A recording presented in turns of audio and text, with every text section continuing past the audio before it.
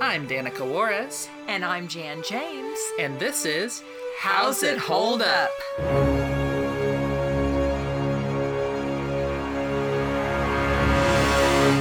Hi, I'm Danica. And I'm Jan. And I'm Valerie. And today we watched another Mickey Mouse cartoon, this one called The Whoopie Party. Whoopee! It's probably not the last time that's going to happen. This short is notable for being the first appearance of Goofy the way that we're kind of used to seeing him. You know, he looks like he's in an older cartoon than maybe you think of, but he looks like Goofy instead of maybe Goofy's grandpa. He's very, very skinny, though. Has no middle. Yeah, he's got noodly arms, definitely. We're still firmly in noodle arm period. Yeah. There's not much to synopsize here. They're throwing a party. Yeah. There's just lots of dancing and shenanigans. Like, there's not any discernible structure here of any notable sort. But yeah, what did we think of that? Whoopee! No, I'm just kidding. Does that translate to you liked it or no? Yeah. It was cute. I think Pooey would be if it were bad. Oh my gosh. Pooey! Maybe not with such a happy tone. Oh, sorry. It's my bad. It was cute. There are things to like about it, and I think it's a pretty good first Goofy. Yeah. Short. He's probably still being called Dippy Dog at this point internally, but like, yeah, that looks, walks, and talks like Goofy, so he's Goofy. Yeah. Laughs like Goofy. And yeah, I thought it was cute. Yeah, I like it. I think this has probably by far been my favorite of the just dancing and shenanigans style Mickey cartoons that we've seen so far. It just had a nice fun energy throughout. Didn't really feel like there was many lulls. Just a fun energy throughout that kind of builds up to a nice little crescendo at the end. Not like an amazing cartoon, but quite a fun one. It was enjoyable. Mm-hmm. Let's get specific. What do we think? There's not really a story, so to say, but what do we think of the characters, especially old Goofy, who's really showing himself for the first time instead of just sitting in the audience guffawing? They're maybe still developing, what he is, who he is. I think a later Goofy might have dropped this big table that he was carrying. Yeah. But he didn't, which is fine. They're not leaning into the clumsiness as much yet. Yes. If anything, I don't know what the term for this would be, but when he does carry in the table, they all, just like almost decimate him. They destroy the table and jump on him, and he gets a lot of jokes where he's beat up or knocked over or something like that. Yeah, one of the best of which is probably he's like has one of the, what are those called that you blow into it and it like rolls out and goes or whatever. Kind of like on New Year's Eve. I forgot what you blow it. Blow them. They're all rolled up. You blow into them and then they fill out and they typically make like a noise or whatever. Yeah, like a party favor. Can't think of the actual name of that thing. But he's using one of those, and at one point when he has it extended, it goes into a glove that's sitting there. And so when it rolls back, it still has the glove on it. And then he uses that, and the glove like tickles Clarabelle, who's like dancing. And Clarabelle, as her revenge, does the same thing, except she purposely puts something on hers, and it is a punching glove that she also puts a horseshoe in. And so then she uses that on Goofy and just slams him into next Tuesday. And he takes it in good, like he's just laughing. So he's fine. Yeah. And Clarabelle is so cute in this that she's just dancing up a storm. But doing her moo sounds. Yeah. Just having a good time. And of course, little Minnie playing the piano and with her little shoes and bouncing up and down. And this is one of those too where everything then starts getting in with the rhythm and the move. I mean, everything from the shoes, the socks, the pots, the pans, the people, the tables. I like how they start doing that with Minnie as she's playing the piano, and then suddenly her seat starts like dancing, and then the piano itself starts dancing, and then it's after that we start cutting to all these other objects that are dancing too. It's a nice like little transition into the concept of all the actual things in the house dancing too. Yeah, everything is personified. Also, when Minnie turned to the camera and went, ah-cha-cha, it was so cute. So adorable. cute. It was the cutest thing. That was so cute.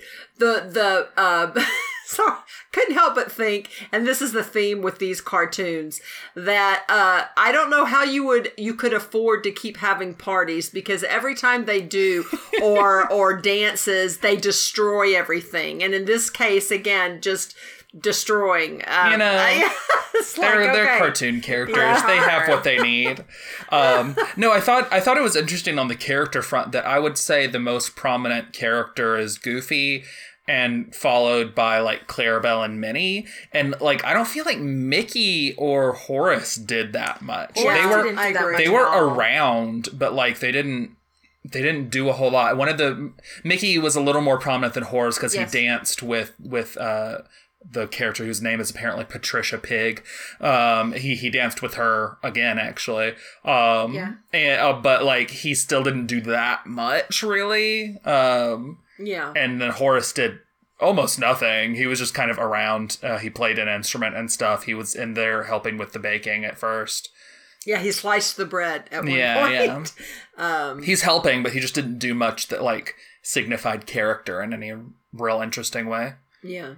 For the momentum of the story, they did a really good job of the party at first was more tame, I guess. Couples were dancing and things like that.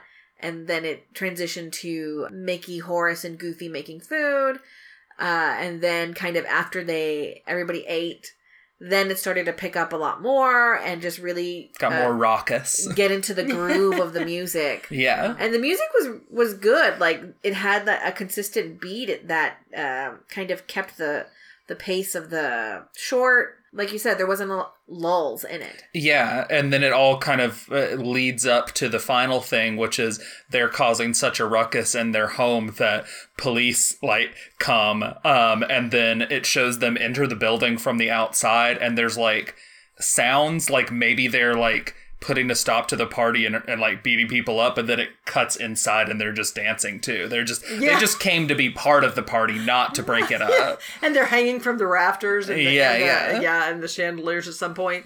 The probably my least favorite thing about the whole short is there were quite a few repetition scenes or gags or things that they would repeat. Yeah, let's segue into animation. Okay, because yes, agreed. Keep going. Yeah, and so some of the things at the dance scenes at the beginning, they would cycle back to that. Some of the things that I'm trying to remember if they repeated much that Goofy and all did, but there were just too much repetition for my taste. I think the main thing was often crowd scenes, and I think.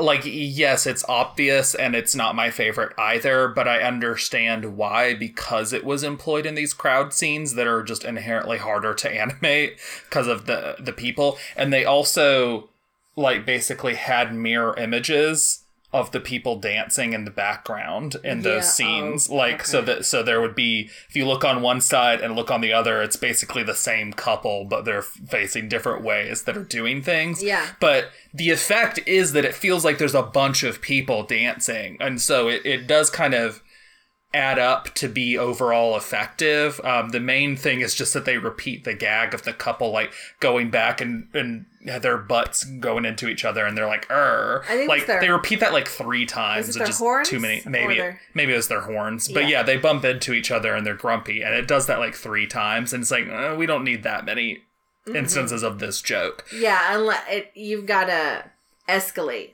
Yeah. Something different. Like exactly. You can repeat it, but like maybe they get more aggressive as they go. Or you could basically repeat it and have the same thing twice, but the third time has to be an escalation that kind of is the end point of the joke. Something. Yeah.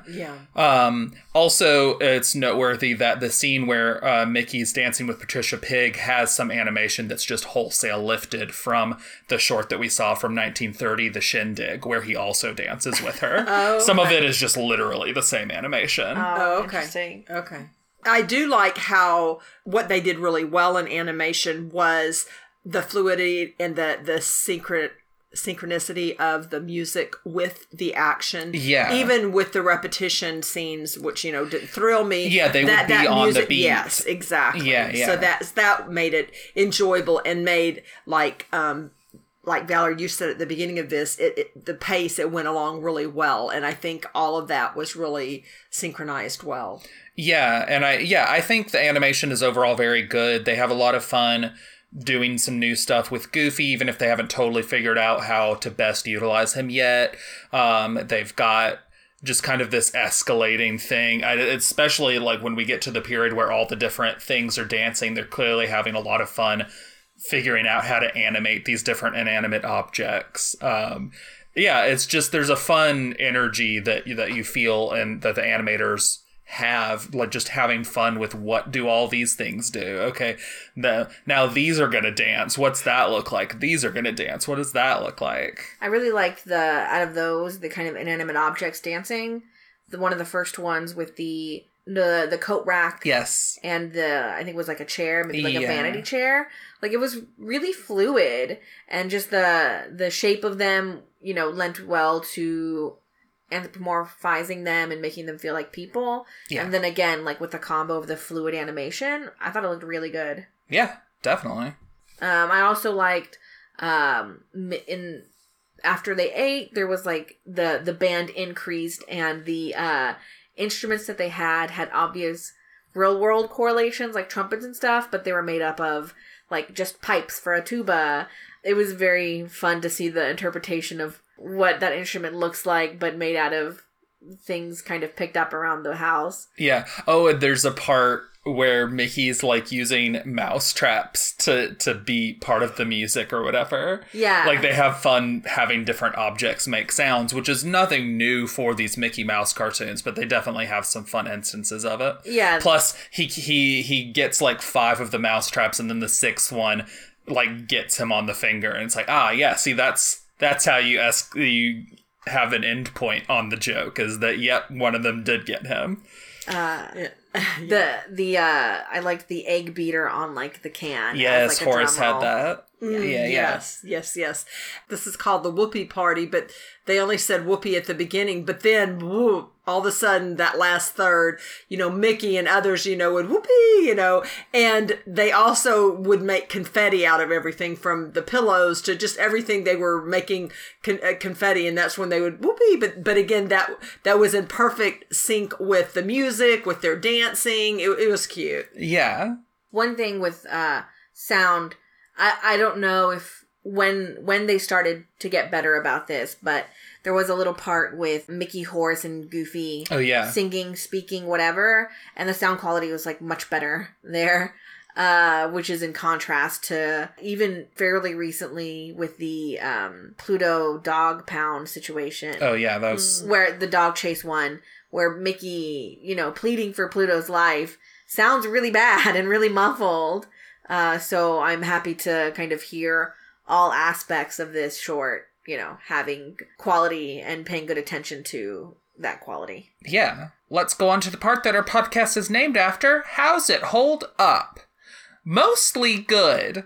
There is, however, a part during where it's showing a bunch of inanimate objects dancing, where it shows some candles on a cake dancing, and then they dance a little too close to each other and light their I thought they're matchsticks. Right, they're matchsticks, and they light and they light each other on fire, and then they are blackface characters that say Mammy. So there is that in here. It's a pretty short segment, so it's relatively easy to overlook in terms of judging the quality of the cartoon, but it definitely is a bummer to just kind of have that in there for a moment, just a purely racist gag. And then to me, it was a bit fat phobic. Initially, I was happy because there was a lot of mix of really round, rotund characters, even like a goat, and then these other characters. They seem to like to pair like skinny, tall characters with, these rotund characters. And like Danica alluded to earlier, there was a mirror image, so that was doubled. So that was nice. But the one thing that bothered me, that to me made it fat phobic, is when Mickey was dancing with Patricia, with Patricia, and everything would have been fine except they had her turn around and then a teeny chair was stuck to her rear, which just kind of, because she's so big, she doesn't even know it, and it's stuck to her rear, and she and all that. So unfortunately, fat phobic stuff is going to stick around with Disney pretty much permanently. I don't think they've still gotten over that stuff. So, yeah, unfortunately that is there. I'd say it's more minor than the last time we saw Patricia, because I believe back in the Shindig we had also jokes with her like bouncing on the floor and like it looking like it's going to break and stuff. So we really just kind of had the gag of the chair sticking to her, and otherwise it's just her and Mickey dancing. So it's lesser, but it's still there. It's unfortunate. But I think those are the two main ways. And I guess the other way is just that this cartoon has no real plot. It's just there is a bunch of dancing and singing, and a lot of its novelty comes just from people still enjoying the concept of these animated things play music on the different things and it makes sound. Like, it's still kind of, it's a little passé compared to what cartoons are now. But for being one of those cartoons that's just no plot, just characters having fun making music and stuff, this is one of the better of those, outside of its racist joke and a bit of fat phobia. Let's go on to our favorites and least favorites. What was your least favorite moment in here? Pretty easy. It's that racist part. Yeah.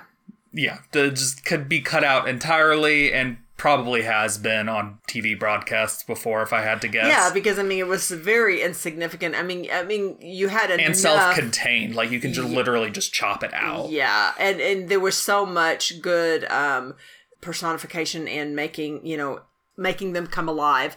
You didn't need that in addition.